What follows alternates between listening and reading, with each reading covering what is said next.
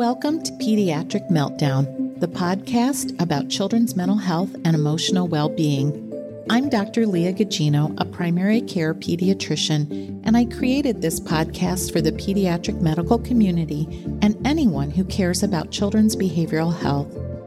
Pediatric Meltdown offers thoughtful conversations featuring experts from the field. Learn practical strategies from the best and become a savvier clinician. Hey listeners, welcome back to another episode of Pediatric Meltdown. It is my great pleasure today to bring Dr. Paul Dworkin to the podcast. Dr. Dworkin is the Executive Vice President for Community Child Health at Connecticut Children's Medical Center and Professor of Pediatrics at the University of Connecticut School of Medicine. For 15 years, he previously served as Physician-in-Chief at Connecticut Children's and Chair of Pediatrics at UConn. Dr. Dworkin's interests are at the interface among child development, child health services, and child health policy. Dr. Dworkin's honors include teaching awards, visiting professorships, and named lectures. He was the editor of the Journal of Developmental and Behavioral Pediatrics from 1997 until 2002 and was a member of the first entering class of the Academy of Distinguished Educators at the UConn School of Medicine. In 2003, Dr. Dworkin received the prestigious C. Anderson Aldrich Award from the American Academy of Pediatrics in recognition of achievement in the field of child development. His vision led to the creation of Help Me Grow, a Connecticut statewide initiative to promote the early detection of children at risk for developmental and behavioral problems and their linkage to programs and services that is currently being replicated in more than 30 states. Dr. Dworkin received his bachelor's degree from Rutgers University and his medical degree from the Johns Hopkins University School of Medicine. He completed his pediatric residency and fellowship training at Boston Children's Hospital. He received a certificate in policy analysis from the University of North Dakota. Dr. Dworkin has served on the boards of numerous community-based organizations and recently completed his tenure as the chair of the board of the Urban League of Greater Hartford. Please join me in welcoming Dr. Paul Dworkin. Hey, good morning, Paul. Thanks so much for joining me and welcome to the podcast. Oh, thanks, Leah. I'm so pleased and happy to be here, and thanks for inviting me. Oh, I'm delighted. Well, you and I have had a chance to talk a little bit before this recording, and I have to say I was pretty blown over by the scope of the work that you're doing. I mean, it's really, and perhaps it's a blown up word, but transformational. I think what you're kind of talking about and putting out there. What was your path to this? How did you get into pediatrics and how did you get into this visionary work?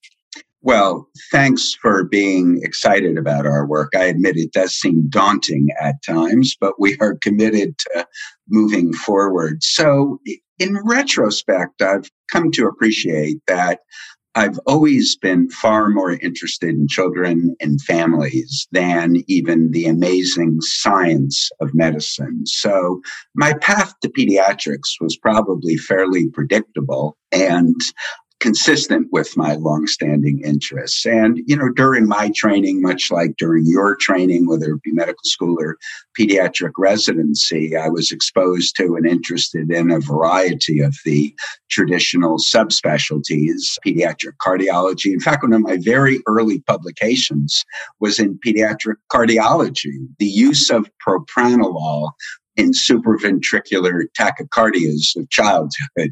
Wow. And I was intrigued by the complexities of pediatric endocrinology. But when it came to really thinking about next steps following residency, I was particularly interested in doing a deeper dive in children's development and behavior. And in fact, there was no formal subspecialty at the time in developmental and behavioral pediatrics. That came later.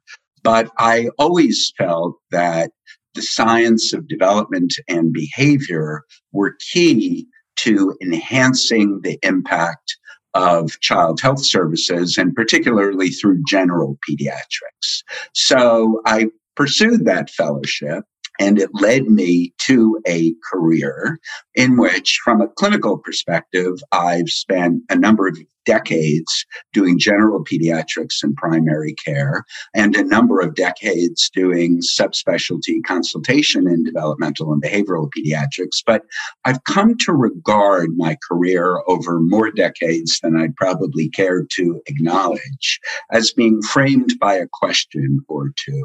And the driving question for many years was, what if our goal for child health services was not only to treat or even prevent childhood diseases, disorders, and delays, but was also to promote children's optimal health development and well-being? And for a number of years, I thought of that question as rhetorical.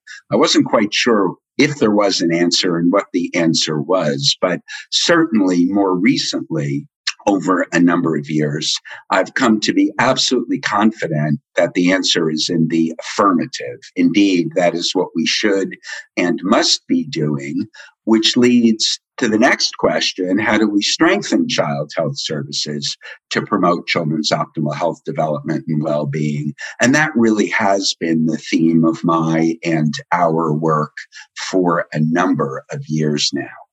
Well, one of the things I think you kind of touched on is, you're a general pediatrician to begin with. And I kind of think of that, day to day, head down, got a schedule of 20 kids, and I'm, addressing their height, their weight, all the anticipatory guidance, which, the Bright Futures list just gets longer and longer.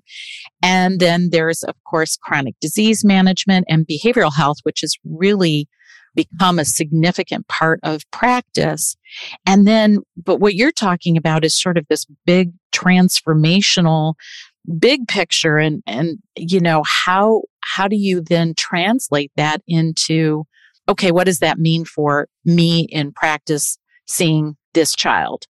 Yeah, absolutely. I mean, child health providers in general, pediatricians specifically, are so challenged as we speak, right? You've listed a number of driving factors that appear almost overwhelming. There's the pandemic and all of its consequences, the mental health epidemic or pandemic, which obviously is related to the pandemic itself, and then a whole host of issues that are so prominent and so overwhelming in the context of practice. And at the same time, we are trying to ensure appropriate both reimbursement and investment in the type of infrastructure that is critical to achieve the outcomes that we are seeking.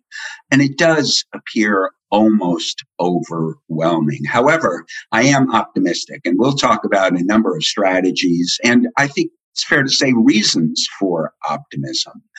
Practice as we consider it today, however, I think is inordinately driven by what has been referred to as the so-called biology of adversity.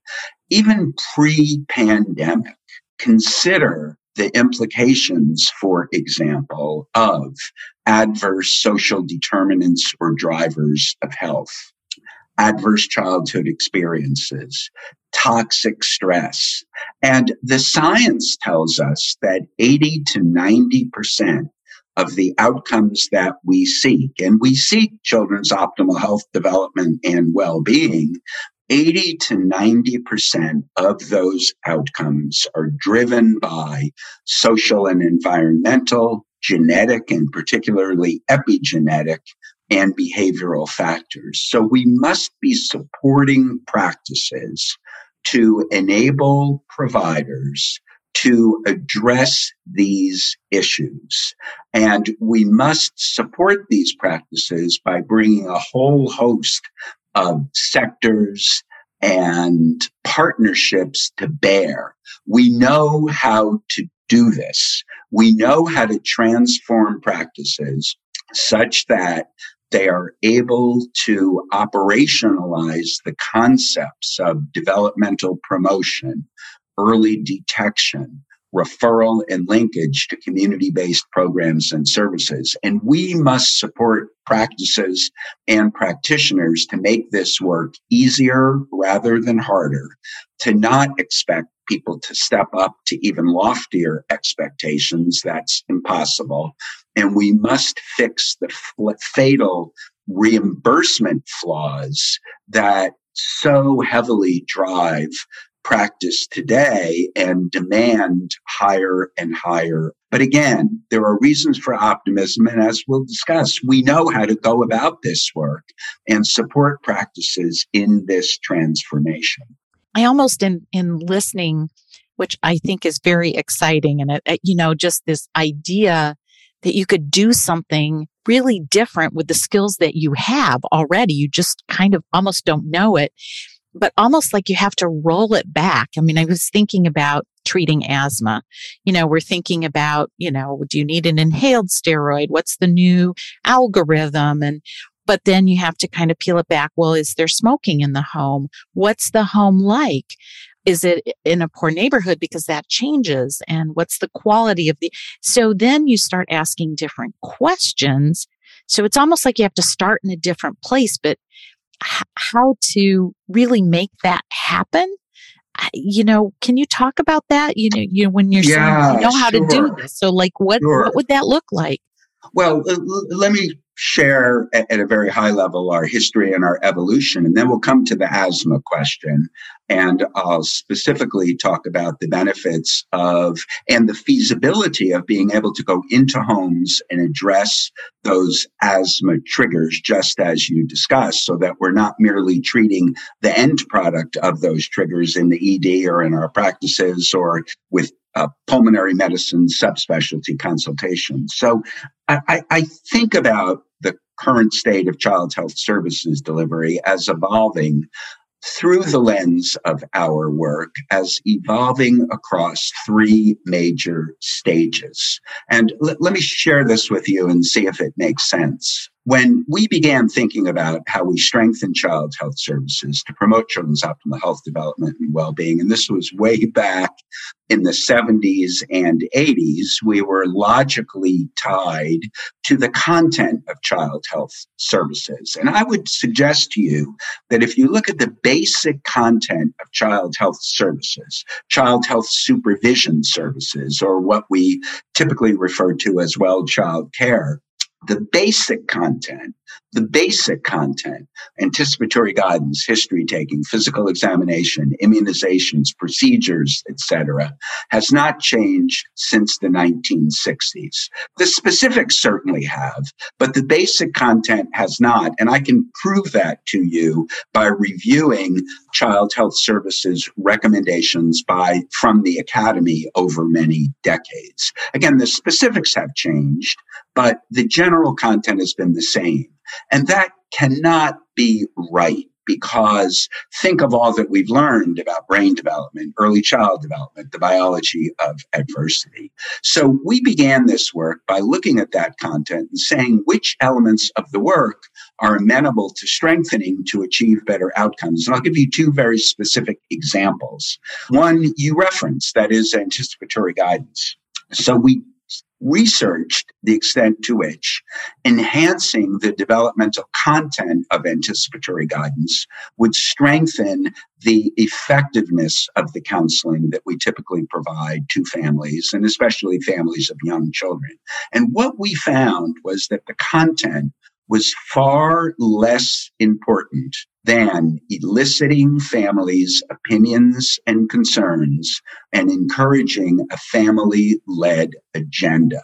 And in fact, believe it or not, in 1967, pediatric pioneer Barbara Korsch from Los Angeles encouraged us to address issues at the level of families' cognitive, cultural, and psychological readiness. And I would submit to you that over 4 editions of Bright Futures, we are evolving in that direction. That is, the long list of recommended content is abating somewhat, and the encouragement is to have parents identify priorities for the visit conversation and addressing issues according to a family-led agenda. And we have tools now that enable us to do that. So anticipatory guidance, family-led agenda, addressing parents' priorities rather than the topics that we benevolently feel parents need to hear about could reframe anticipatory guidance and change the focus of child health supervision visits. So if I'm understanding what you're saying, for example, rather than me having this list of things I'm supposed to cover, would be to say, what are the things that you're most concerned about? Because I think maybe we're afraid that their list is going to be so long or that we can't meet that.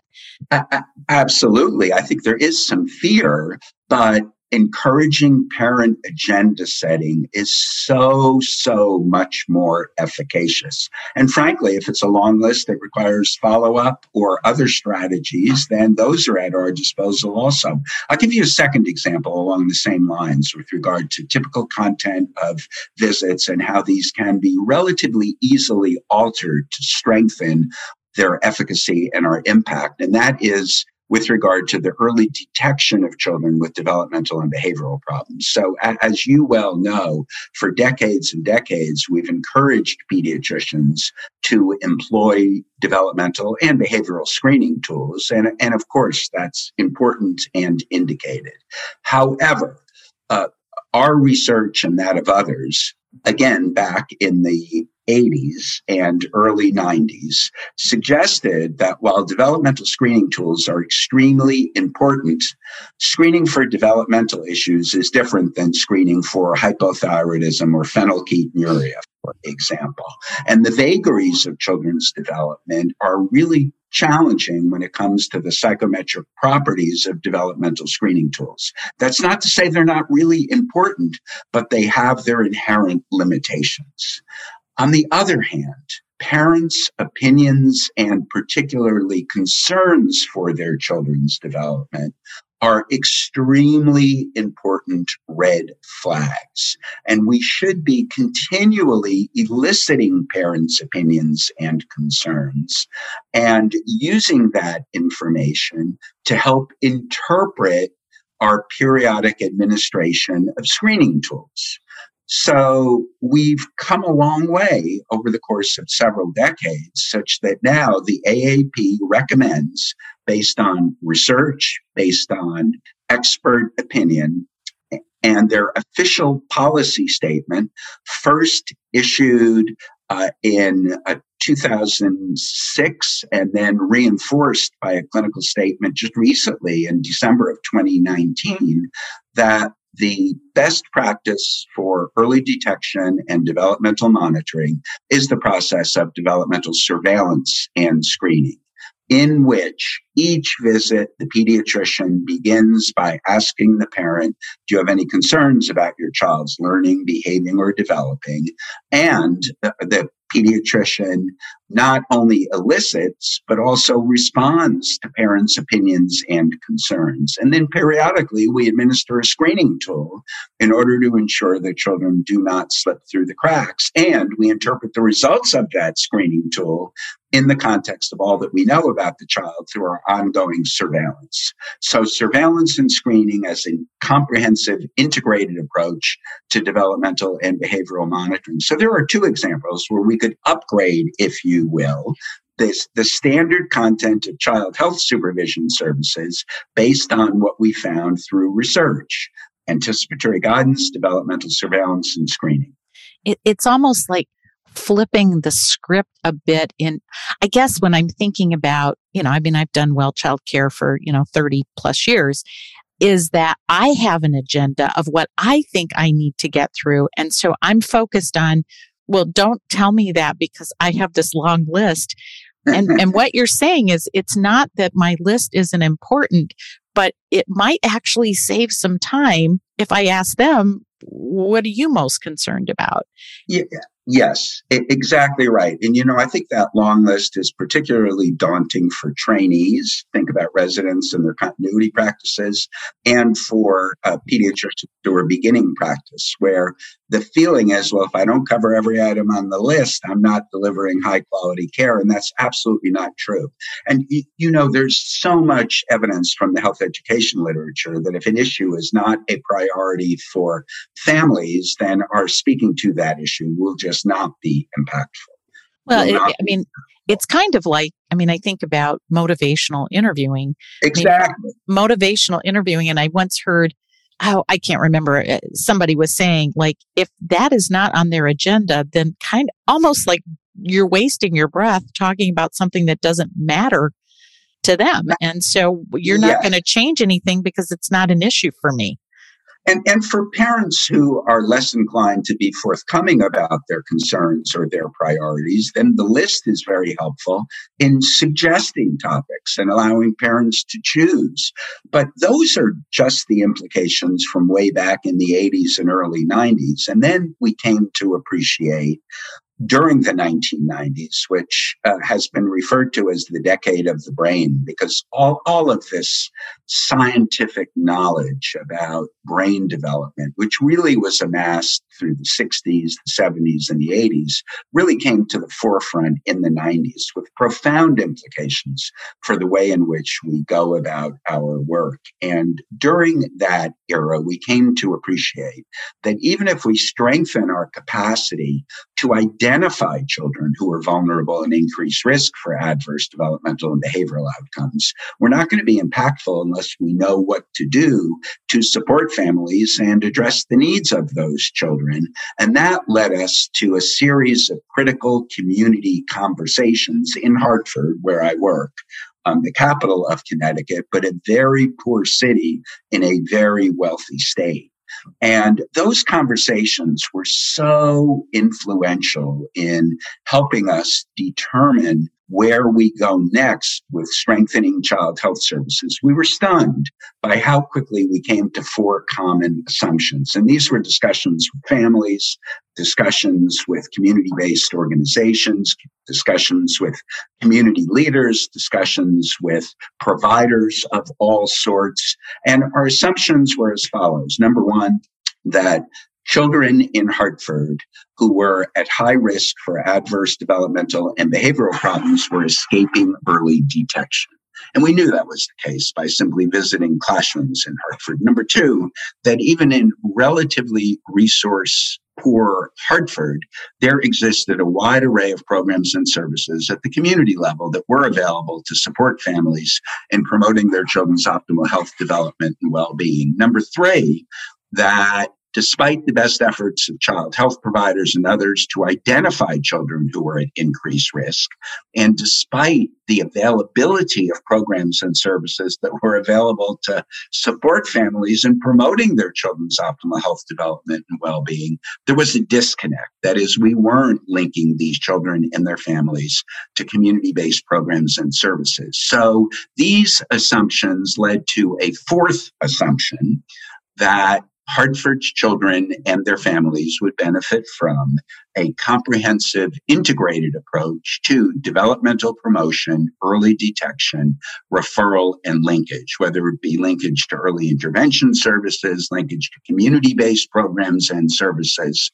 And based on those 4 assumptions, we designed a pilot study in the late 1990s, early 2000s in Hartford that used a model, Help Me Grow Today, that included 4 core components: child health services, child health provider outreach that trained child health providers, pediatricians, family physicians, nurse practitioners in effective developmental surveillance and screening, and informed them about the capacity of this model to link their families to community-based programs and services.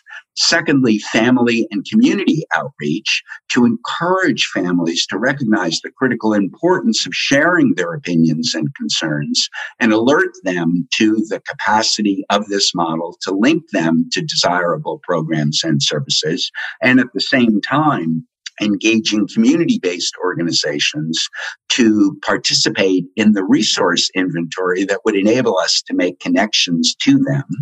That was the second component. The third component, which is really the heart of the Help Me Grow model, is a single point of access for providers and families alike to community-based programs and services. A child development info line in Connecticut is staffed by care coordinators who are unbelievably successful at linking families to resources. They are successful 80 to 85% of the time because they help families overcome the many barriers to successful linkage. And then the fourth component of the model, still true to this day today, because we know there are gaps and capacity issues, is data collection. Data collection that informs us when programs are filled. Data collection that informs us when we need to expand capacity. Data collection that tells us how we're doing and our children and families better off as a result of this model so that we can sustain funding. So this pilot from 97 to 2002 led to statewide implementation of Help Me Grow in Connecticut in 2002, and that's been sustained in every biennial budget to the present. And then we began to receive requests to provide technical assistance to other places across the country who were interested in building out the model. We were so fortunate in securing grant support that enabled us to provide technical assistance. Michigan, by the way, was among our first cohort of 5 affiliates who began to build the Help Me Grow model. And then over the years, we have now built the Help Me Grow National Center, which is providing technical assistance to 32 states and 110 Help Me Grow systems around the country to implement a comprehensive integrated approach to developmental promotion, early detection, referral, and linkage that enhances the capacity of all providers, all families, including child health providers. So it's been an amazing journey for us that began really during this decade known as the decade of the brain.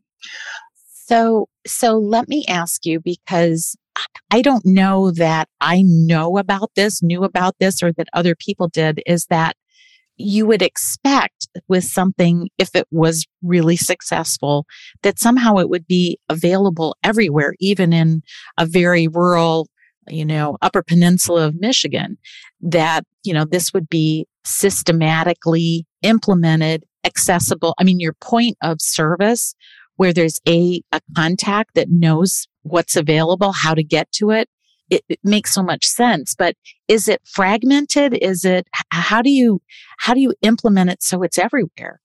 Well, that is certainly our goal, and it is certainly a challenge, but I would submit that we know that we're making good progress because we measure the extent to which it is spreading. And all politics are local, and how this is built at the local level and built out to be available to the population as a whole is a challenge. But again, we have learned how to do this work. And in addition, Help Me Grow consists of systems which may be operating at the local, for example, the county level or the level of counties, or at the state level. And it is typically supported by a backbone organization at the state level who can, for example, engage the legislature, encourage the appropriate public policy, encourage funding for sustainability. It is absolutely a work in progress. And we talk about our affiliates, now 32 in number, as being in various stages of exploration, installation, and implementation.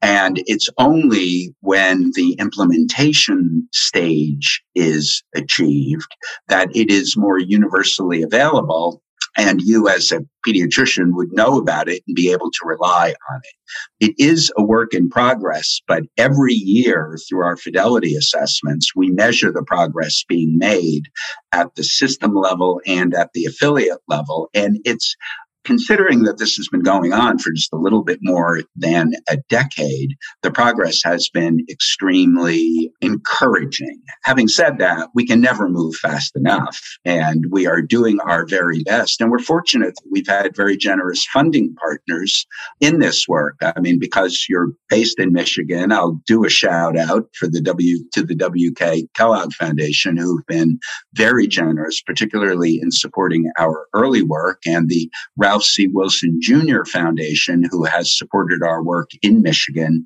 and in Western New York State. But there is much, much more to do, but we are definitely making progress. And our hope is that within as short a period of time as possible, all child health providers, all pediatricians would see their capacity to practice effective developmental promotion, early detection, and referral and linkage. Our goal is nothing short of transforming child health practices to do exactly that. Although, quite honestly, the task has been made more complex by the new millennium recognition of the biology of adversity. And we've come to appreciate, for example, in this new millennium, that our broad-minded thinking around system building and engaging, for example, child health providers, early care and education providers, child care, Head Start, early Head Start, and home visitors, family support providers, is actually, as broad as that is and as challenging as that is, it's too narrow. And that we must be mindful of engaging all of the sectors that are so critically important to strengthening families and promoting children's optimal health development and well-being, which brings us to your asthma comment and the housing sector. So, for example, one of the programs in our Office for Community Child Health at Connecticut Children's, our children's hospital, is our Healthy Homes program. And we have the capacity to receive referrals from pediatricians or pulmonologists managing children with asthma and go into the homes, inspect those homes for asthma precipitants, and then undertake at no cost to the family remediation of those asthma triggers, whether it's mold, mildew, asbestos, whatever the triggers are. We have the capacity, thanks to funding from the Department of Housing, thanks to funding from HUD, to go in and address those needs. It's one example of this comprehensive system building approach with, to use our jargon, all sectors in and cross-sector collaboration. Well, and I think about there's some linkage issues in my head because I think about a successful program, for example, early intervention early on. So I have a child that's got some language delays. I may or may not have some concerns about autism. And I say either to the family or to me, you can contact Early On, earlyon.org in Michigan. I can make the referral, but someone will come to your home and do this assessment and determine whether or not you're eligible for services, and it's free. So that's amazing. The problem, and I think it's really effective. Yes. It's really great. The problem is I don't get the information back. Absolutely. So there's no hey, Dr. Gugino, this child is having some difficulty with speech and we're hooking them in with speech services. So when they come in, because now I'm relying on the parent to give me all the info, and it would be helpful if I knew what was going on. Absolutely. It's such a critical point. In fact, you really have two problems, at least, not one. And I'll amplify the second in just a moment. But, we are all, as providers, extraordinarily busy and overtaxed. That is true. However, when you look at the disconnects between child health providers like pediatricians, early care and education like child care providers, and home visitors, the disconnects, the gaps are immense. And I don't say this being critical of anyone. They're immense because we haven't built the connections and we haven't facilitated the communications. And I'll give you two examples of that. One, there was a study not too many years ago. It was, I believe, sponsored by the AAP, and it was carried out by the Hopkins School of Public Health. And it looked at the relationships between pediatricians and home visitors and the extent to which there was meaningful communication and collaboration. And the perhaps not surprising bottom line sobering finding was that not only was there a lack of communication and collaboration, but most pediatricians are unaware of the home visiting services that are available in their jurisdiction serving their families. That's not the fault of the pediatricians or the home visitors. Again, it's a failure of the system linkage that must be corrected. In fact, can be relatively easily corrected, and Help Me Grow solves that problem. This lack of linkage between providers, lack of linkage across sectors. The other issue with even early intervention, which many pediatricians feel comfortable making referrals to, and that's great, is that in 45 of 50 states in this country, this is true of Connecticut. I honestly can't recall whether it's true of, for example, Michigan or not. In order for children to be eligible for early intervention services, right? Whether it's early on in 0 to 3, whether it's preschool special education, or whether it's school age education, those children must be already manifesting significant delay. And the vast majority of states do not serve children who are on that at-risk trajectory, whom we know, unfortunately, given enough time, are likely to deteriorate to a delayed or disordered trajectory.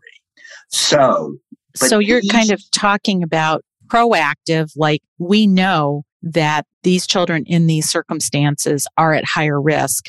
So let's go ahead and support them, as opposed to this child isn't talking and now we send them. Is that what you mean? That's exactly right. There isn't, certainly the child who isn't talking needs intervention, no question, but there is a large segment of the population, and I'll say more about that in just a moment, that is on a trajectory, on what Neil Halfon, the director of the UCLA Center for Healthier Children, Families, and Communities, has referred to as an at-risk trajectory, for whom it's only a matter of time until they deteriorate to a delayed and disordered trajectory and are then later eligible for services where it's far more difficult to intervene. And by the way, those are the same children who are most likely being adversely impacted by the social, environmental, and epigenetic and behavioral factors that we've talked about.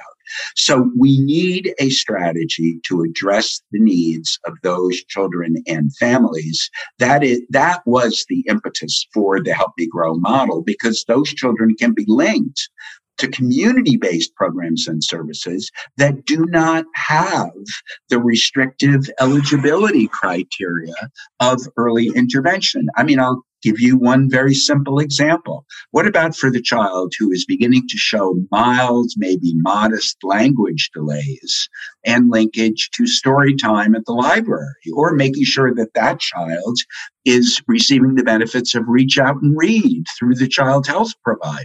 There are interventions that are available that can elevate the trajectory of these at-risk children to a healthy trajectory. That is what we're trying to do. That is what we're doing through the Help Me Grow model. That is what all child health providers should be supported to do. And the other thing I'll say about that is that we worked with the CDC and asked them, what percentage of children across the country fall into this at-risk trajectory that we need to focus on and serve? And the CDC's estimate, not mine, the CDC's estimate is that it's 30 to 40% of children, depending upon the specific jurisdiction of which we are speaking. Obviously, in the urban core, it's higher. In the well-to-do suburbs, it is going to be at the lower end. But that's a significant percentage of children. It's an extraordinary opportunity for child health providers to strengthen families, to promote their children's optimal health development and well-being. And we know how to bring the resources to those practices to make their job easier rather than harder in doing this. Well, I'm thinking about, of course, my mind is racing now because this is just, it's just like, well, there's just so many things you could do differently. So kind of to bring it down. Well, and I guess the other thing about the 30 to 40%, maybe we shouldn't be surprised since 50% of kids are covered by Medicaid insurance. So we know that there are children who live in poverty and there's a significant number. So I'm thinking what you're saying, for example, we know that children who are not exposed to as many spoken words have more problems with reading. And in high stress households, perhaps a child is parked in front of a TV, not because the parent wishes to do harm or doesn't care, but maybe doesn't know, or they're doing, they're just trying to make ends meet. But had we known, or now that we do know, how do we encourage and show, taking this book like the Reach Out and Read and talking about that could make a difference. So that's a proactive move that is not expensive and has a lot of potential, not only for the language development, but also for the socialization, kind of addressing the, adverse childhood experience of a disconnect between the parent and the child. So okay, how do you revolutionize this and make it happen? How do you make that happen? How do you get the message, other than by this podcast, how do you get the message out to the masses like, hey, we could do this differently and it isn't that hard? Yes. That is the key question, isn't it? I totally agree. And let's build on Reach Out and Read for a moment as an example that illustrates the answer, because I do think, we obviously do believe that bringing a model that enhances child health providers' capacity to perform developmental promotion, early detection, referral, and linkage is key. And we want every child health provider, every pediatrician to have access to this model. And we're working hard to do just that.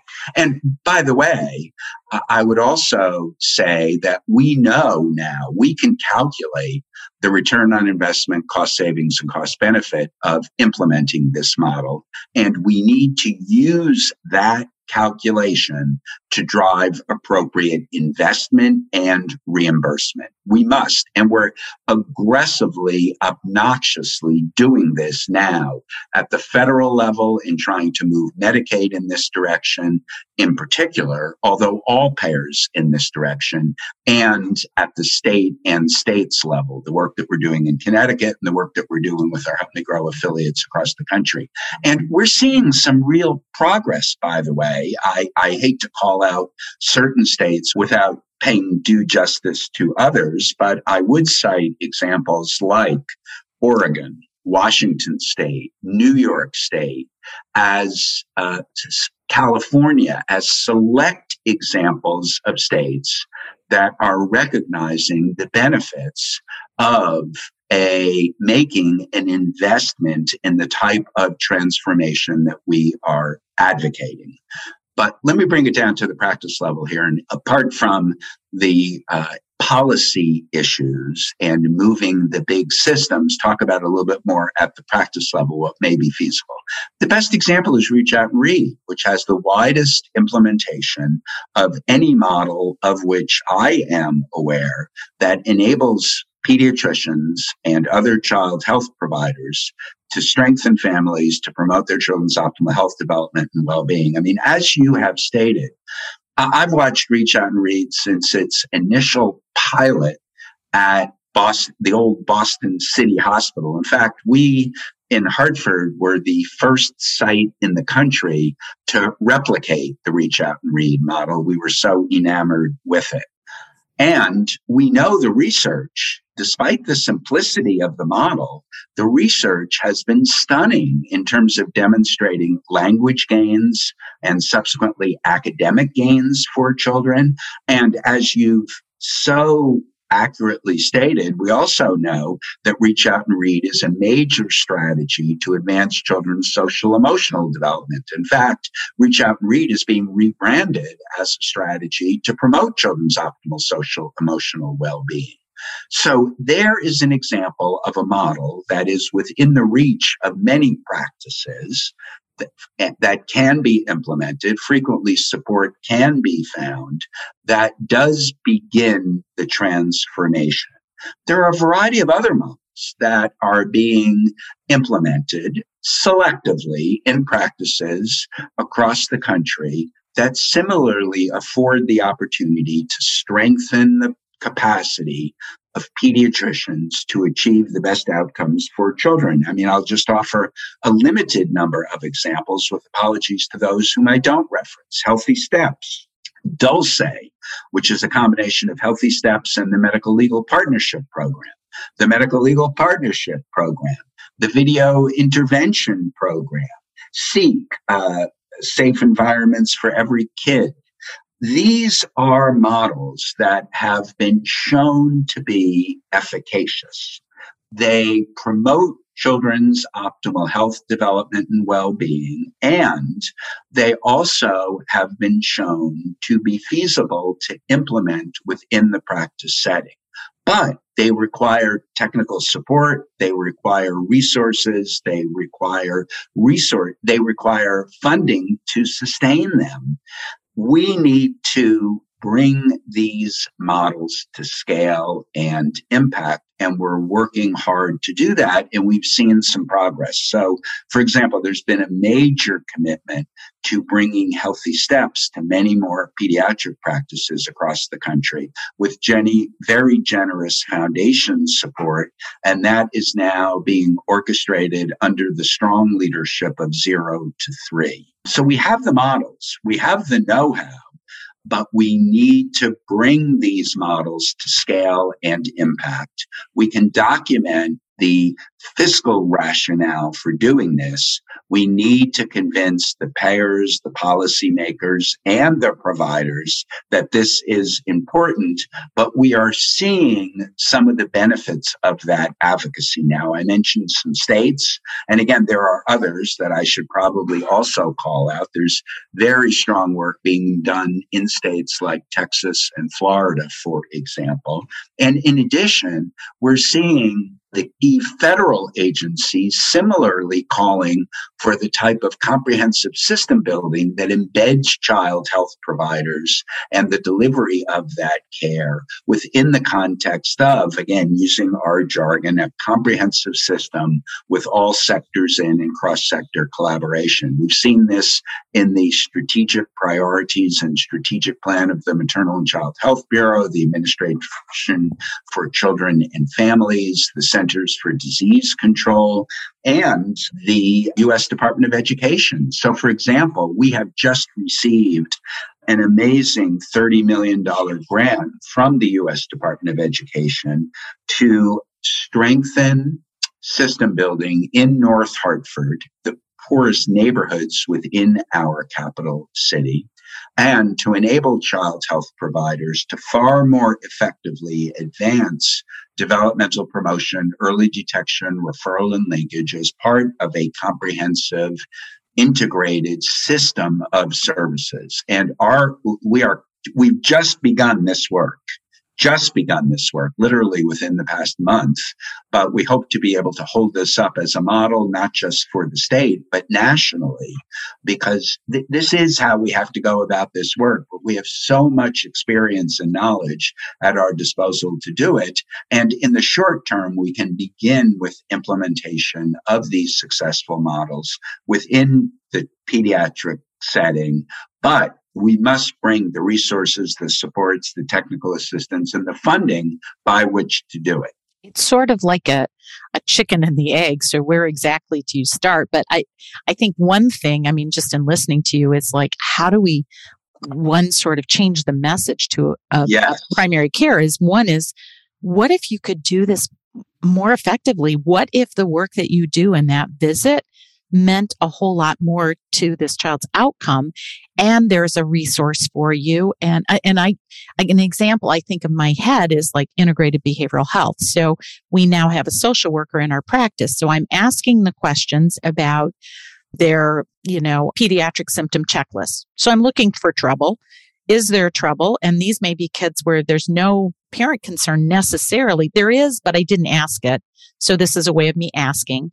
There's a concern. I can have my social worker step in. And if the concern is big enough, they can come back and talk with the social worker or refer them to another program. The close the loop is if I refer them to another program, can I make sure that they keep me in the loop? Yes. And that way, and that to me is practical and real. But in order to do that, our hospital, for example, took on paying for social workers, and it took a while to where you could bill for their services. But now you have to convince payers and, federal folks that this isn't just a handout that has no effectiveness. So that you actually will have a population of children that are not in the juvenile justice system, they're not in the welfare system, and that, how do you prove that now when it's maybe down the road? So, they're big questions, but there are practical things that you could do today. Absolutely. We do have, from a policy standpoint, these challenges, right? You've described the so-called wrong pocket problem, right? Where we make investments in child's health, early care and education, and family support like home visiting. We know there are payoffs. By the way, they're short and long term. We know there are returns on those investments, cost savings, cost benefit. We can point to them. But those returns come in special education, behavioral health, the welfare system, and the corrections system. And we can't do the bookkeeping, right? We can't link the investments with the returns because they occur over different sectors. We must correct that problem. And there is good work going on in a number of states that will hopefully in the relatively short term enable us to do that, solve the wrong pocket problem. The other problem that you've identified is referred to as the long pocket problem. That is, our investments do pay off over the short term, but they certainly pay off in major ways over the long term. Tell me the elected official who is willing to wait more than the 2 to 4 years for which they are elected for those returns. So we need to be able to speak to both, but we also need to be able to change the bookkeeping such that long-term return on investment is valued. It's really the reason why so much of healthcare reform today is disproportionately focused on seniors and even seniors in nursing homes, because that's where the low-hanging fruit is. And we somewhat sarcastically reference this as the relentless pursuit of scorable savings, which seems to be what healthcare reform is predominantly, if not exclusively, about. We need to change that messaging, just as you said. And we have begun to very aggressively make the case that not only should child health services transformation be a priority, but it should be first, not last on the list. Right. We need to value kids, put kids first. One of the things, the wrong pocket, I hear in my head is a wrong pocket, makes me crazy, is insurance companies requiring that we document BMI. Well, knowing what a child's BMI does, in my mind, and I don't think that there's anything to support, does that really change whether or not a child's obese, going to have heart disease down the road? It's just a number that is not helpful. What is helpful is understanding where's that child getting food, what kind of food are they getting, and how do I help you find food that is more nutritious? That's really the problem, not the BMI, but where the insurers are reimbursing us is, are you getting that number down? Because somehow that's in someone's head, a magical way to save money. And it for me is a huge wrong pocket. It's just a waste of time.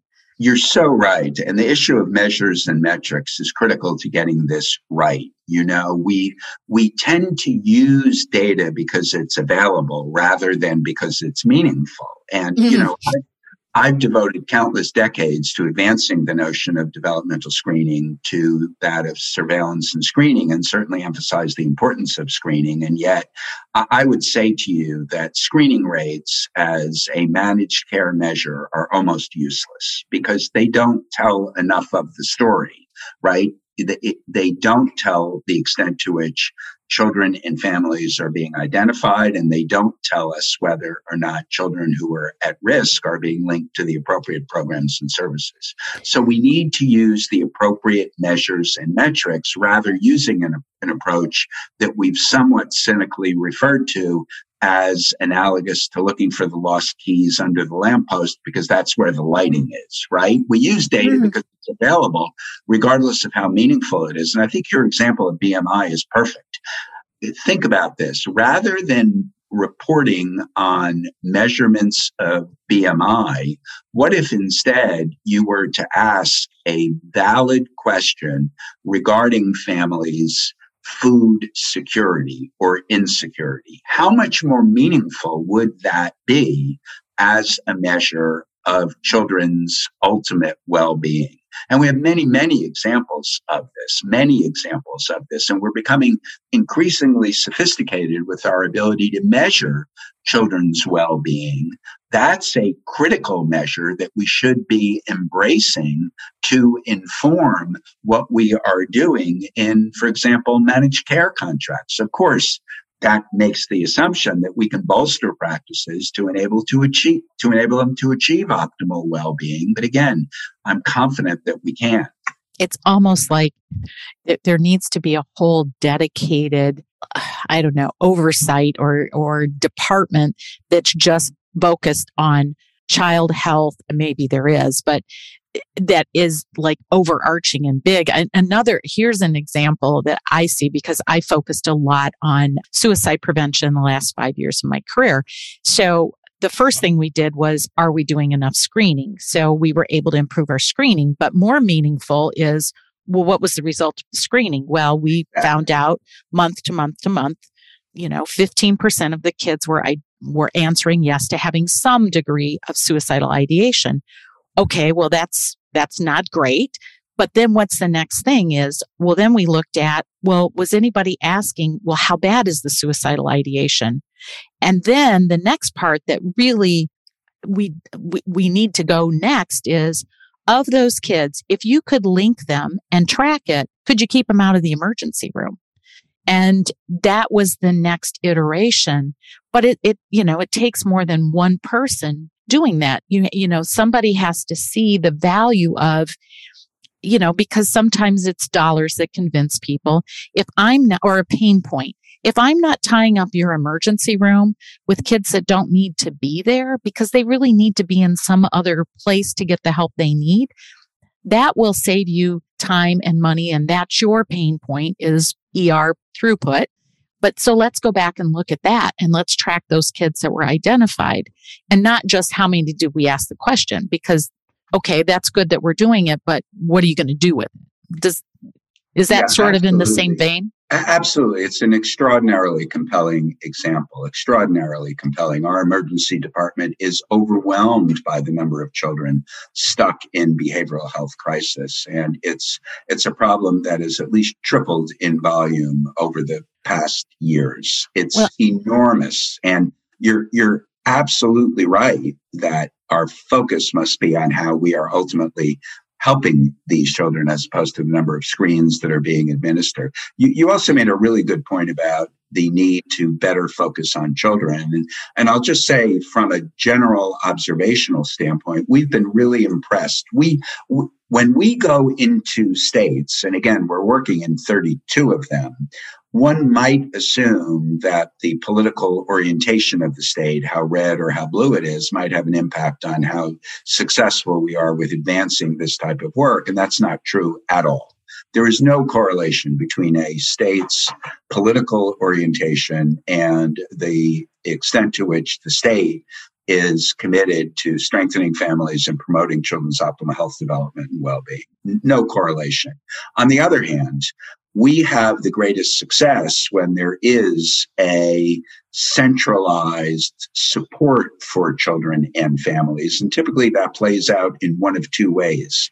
A number of states have children's cabinets in which leaders of key state agencies, public health, children and families, child welfare agencies, behavioral health, come together on a regular basis to jointly address the needs of children and families, problem solve, and even develop comprehensive integrated programs. Another example is many states now, or a larger number of states now, have agencies that focus on children. In Connecticut, for example, we have an Office of Early Childhood, and many states have their equivalents where they are agencies that are specifically charged with addressing the well-being of children and their families. So that type of concentrated, focused approach is very helpful. And from a public policy standpoint, is a direction that we absolutely should be continuing to move in. Well, and I think about an example in our community, because I've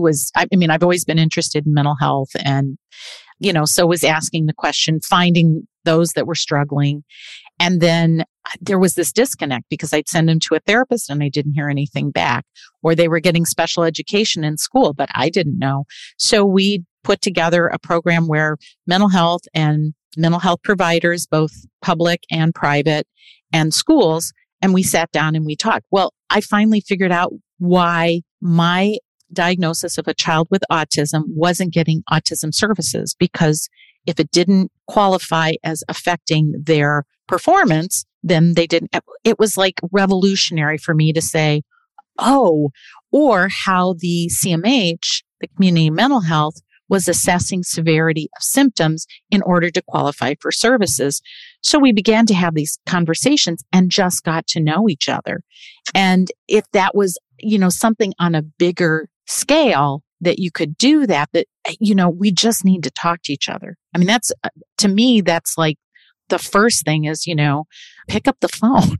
Now, that's a small one-on-one sort of thing, but if there's a greater sort of pick up the phone, how do I know, where I fit in the helping the child?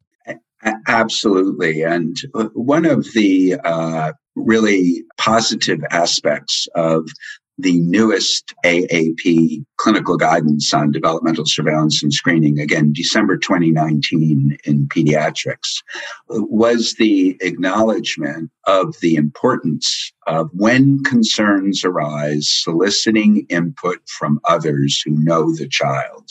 Just this type of cross-discipline communication and collaboration that is so critically important. Again, that's a heavy lift, right? Teachers are very busy. Pediatricians are very busy.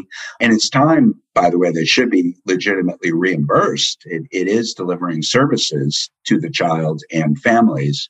But we need to address that critical gap. Look at what happened when you did that. The other observation that we made and then addressed was the lack of, ironically, coordination among care coordinators from different sectors. So, we would typically describe 3 care coordinators from 3 different agencies representing 3 different sectors, perhaps from child welfare, child health, and early care and education, all arriving on the same doorstep at the same point in time, looking for the same family who relocated 2 weeks ago. We would describe that somewhat sarcastically, but we would find providers in the audience shaking their head, yes, that happens all the time. So we devised a model called the Care Coordination Collaborative Model in Connecticut, whereby care coordinators from different sectors come together on a regular periodic basis to inform each other what they are doing, jointly problem solve, best understand each other's capacities. And we found that rather than overwhelming families or failing to meet families' needs, this type of an integrated approach is so much more beneficial. It seems like such a simple thing. And I'm wondering if the advent of Zoom might help facilitate that, because now I don't have to be in a physical place. If there's an IEP meeting happening, maybe I can attend because I can zoom in. So, that may make a difference. So these are, I don't know, these are so exciting, and it feels like there's always so much to be done. So if you could, to wrap it up, if you could give a message to a pediatrician, a pediatric clinician, nurse practitioner, PA, out in the field, and you could say, here is a place you could start today, what would it be? Well, I think if we want to really, and it's so appropriate to think about this at the basic practice level, I would go back to several of the points that we've already made. And I think to the extent that child health providers could reorient their practice to encourage a parent-led agenda, that would be an enormously helpful first step. And again, there are tools out there that can help providers do exactly that. And then secondly, or alternatively, or perhaps both, I would also encourage providers to consistently, at every opportunity, elicit parents' opinions and concerns for their children. And the question can be as simple as, do you have any concern for your child's learning, behaving, developing? I might even expand that to children's learning, behaving, developing, and well-being, and pay careful attention to parents' responses so that we both elicit and attend. I think those would be very substantive, very important first steps. And then my other thought, depending upon the specific community in which a practitioner is working, would be to pay attention as opportunities to embed new models come along, whether that's a model of developmental promotion, early detection, referral, and linkage like Help Me Grow, or more specific models like Healthy Steps or the Medical Legal Partnership Program, recognizing that that requires resources, support, technical assistance, but that typically is provided to enable practices to do this feasibly and meaningfully. So I think there are some steps that can be immediately taken that are within the jurisdiction of practitioners. And then I think there are opportunities that arise that are a little bit more idiosyncratic depending upon the community that I would encourage practitioners to be mindful of and take advantage of. Well, and I think I was also thinking about, just know what's out there in your community. What are the resources that you have? And then encourage this kind of full circle communication. And essentially it's like making friends with the people in the other sector. And it makes it way more fun, because now I know who to call at CMH when I'm having trouble with a kid that I don't know what else to do. And I find that they've got home-based services that could, it isn't about a pill. I mean, I think as I got further along in my career, I began to realize that behavioral health was not about medication. I mean, medication plays a part of it, but it's a small part. There were so many other things that were much more effective. And, the medication was treating a symptom, but not, at the root. So, so I think talking to each other would help close the loop. And in my mind, it takes time, but it's time well spent. The return on investment for me was, I'm not in this alone. Yes.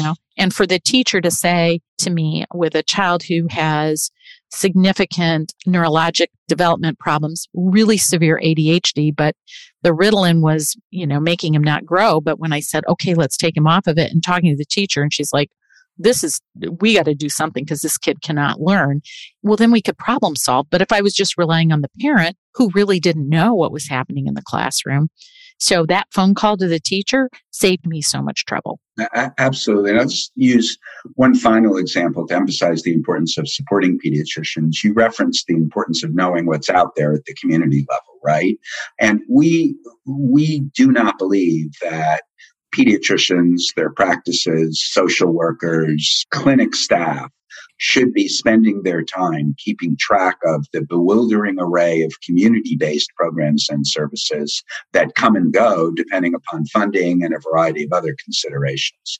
Because that if that goes on at the practice level, it means it's going on in every practice level, and it's completely redundant, and it's taking a social worker away from providing the critical behavioral health services that you are looking for them to provide. So one way in which we can help practices is by centralizing that function and keeping track of those resources and making sure that all practices have access to a centralized access point that is mining and maintaining that accurate list of community-based programs and services. We do that through Help Me Grow. It needs to be done in support of the practice. Absolutely. Absolutely. That having a point person and how exactly to make that happen is a whole nother question. But well, listen, this has just been such a rich, exciting conversation. And I always finish up my conversations with a question about if you could go back and talk to yourself as a resident, what advice would you give yourself? Yeah, what a great question. You know, I often characterize our work, while it certainly is informed by the work of others and the knowledge that we've accrued, but in so many respects, we're subject to making it up as we go along, or building the plane while flying, or however you would like to describe the need to figure out what to do when you're dealing with issues that have not been previously addressed. So I've come to appreciate the need for expanded skills and knowledge beyond those that were provided even through medical education and training, et cetera. So if I had the foresight, which of course I didn't at the time, I think I would have encouraged myself, in addition to pursuing some fellowship training, to also think about expanding my knowledge in other related areas, whether it's public policy or population or public health or business or even the law. Expertise in any or all of those areas would be extremely helpful and would certainly inform a good bit of the work that I and we are trying to do today. So maybe some elements of those, maybe all pediatric training should encompass at least an introduction to public policy, given the strong opportunity for advocacy on the part of pediatricians.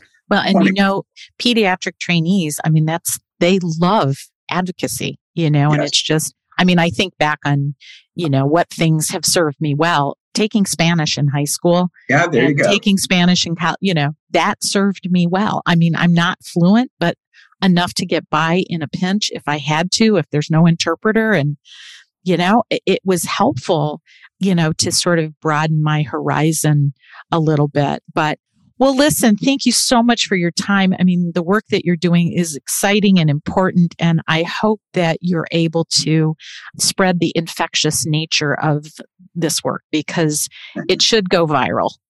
Well, thank you, Lee, and thanks for the opportunity, and thanks for the discussion. I really, truly enjoyed it. Thank you. Thank you so much to Dr. Dworkin. I just love these conversations. They're big, they're thoughtful, and it's the kind of thing that just can pump you up and make you want to do more. So here are my takeaways. Number one, Dr. Dworkin offered the 30,000-foot vision of child health reform and at the same time offered doable actions at the grassroots primary care practice level. So, right there in the office. Number two, the ideas are big. What if the goal was not just prevention, but instead child health promotion? And what if the focus was parent-driven? Number three, this work follows the decade of the brain and understanding biology, followed by the implications of ACEs and toxic stress and epigenetics, and followed now by resilience building. Could the answers be something we already know how to do? Pediatricians were really good at seeing children and their families on a regular basis, establishing relationships, and just knowing kind of the nitty-gritty because people trust us. So I think we have the skills to do this. Number 4, we now know what can happen to children affected by ACEs, poverty, and racism, and these are described in detail in many of the American Academy of Pediatric policy statements, and those are all listed in the resources in the show notes. And we see the effects of these things in our kids. So the next step is up to us. Number 5. So what does that look like? And is it really possible? That's always the question, right? We are all so busy just trying to keep our heads above water to meet the needs of our patients. And then, of course, we have to document all of that, the bane of our existence. Dr. Dworkin says, yes, we can do something. We can ask parents what their children's needs are, what their concerns are at each visit, and let that drive the work we do. If there's too much on the agenda, because I think maybe that's a fear if we ask, are we going to get more than we can handle, then we have them come back. Number 6, this work is not an individual sport. It requires a cross-sector team that can collaborate in meaningful ways, and it has to include closed-loop communications. I think we talked about in the podcast how we often refer kids out for various services, or they're already getting in-home services with family nurse partners, and we never hear about it. And it's unfortunate because we could benefit from the information that those nurses are seeing in the home and vice versa. And if we could inform each other about what's really going on with the child in all kinds of settings, we could do a better job. Number 7, Help Me Grow is a bold strategy that looks for children in already at-risk trajectories and then links them to resources before the need arises. This is not just screening for delays, but instead searching for opportunities. Number 8, the Help Me Grow model included 4 steps. The first, outreach and detection surveillance. I think we're really good at this part. The next, community outreach and linkage based on parent expressed needs. Not what we think they need, but what the parent thinks they need. Then, single point access for care coordination with effective linkages. And when they did this, they found that they could link 80 to 85% of the time. And that just blows my mind. And then lastly, data collection for meaningful outcomes. Things like food insecurity, housing, some of those social determinants of health that we know make a difference versus some meaningless information we have to collect because it's a HEDIS measure. Number 9, the Reach Out and Read program is a beautiful example of an upstream program that builds on the strengths of the parent-child relationship, that bonding time when the child's sitting on the lap, listening to the story, looking at the pictures, and then it builds vocabulary and language skills, fosters reading skills, and improves academic success. And it all is in the hands of the parent. A beautiful book. Number 10, is this work cost effective? Is there a return on investment? Yes, says Dr. Dworkin. His work has shown that for every dollar spent, there is $3 to $7 saved. And this has to be translated such that insurance payers and federal and state funders can see the value. So we have to figure out how to deliver this information in really meaningful ways. Many of these programs have been funded by large grants and foundations, but we need this work to be sustainable. And I think that's the case for lots of really important initiatives, is that we're always looking for, okay, how do we keep this going? Number 11, we have to look beyond the wrong pocket. In other words, meaningless measures of outcomes, and I posited like BMI, and look for the long pocket. That's the big payoff and the long-term effects as a result, like graduation rates, involvement in juvenile justice, foster care entry, mental health outcomes. And again, some of those things I mentioned earlier, like food security, housing security, those are meaningful to children. Number 12, so where can you start today? First, elicit parent opinions and reorient your office visits to a parent-led agenda that then informs your anticipatory guidance and support. So we have a long list of those anticipatory guidelines, and it is daunting to try and figure out how we're going to cover everything. But if the concern the parent has is about the child's sleep and how they're eating, go there, because that's where you're likely to make impact, because it's important to the parent.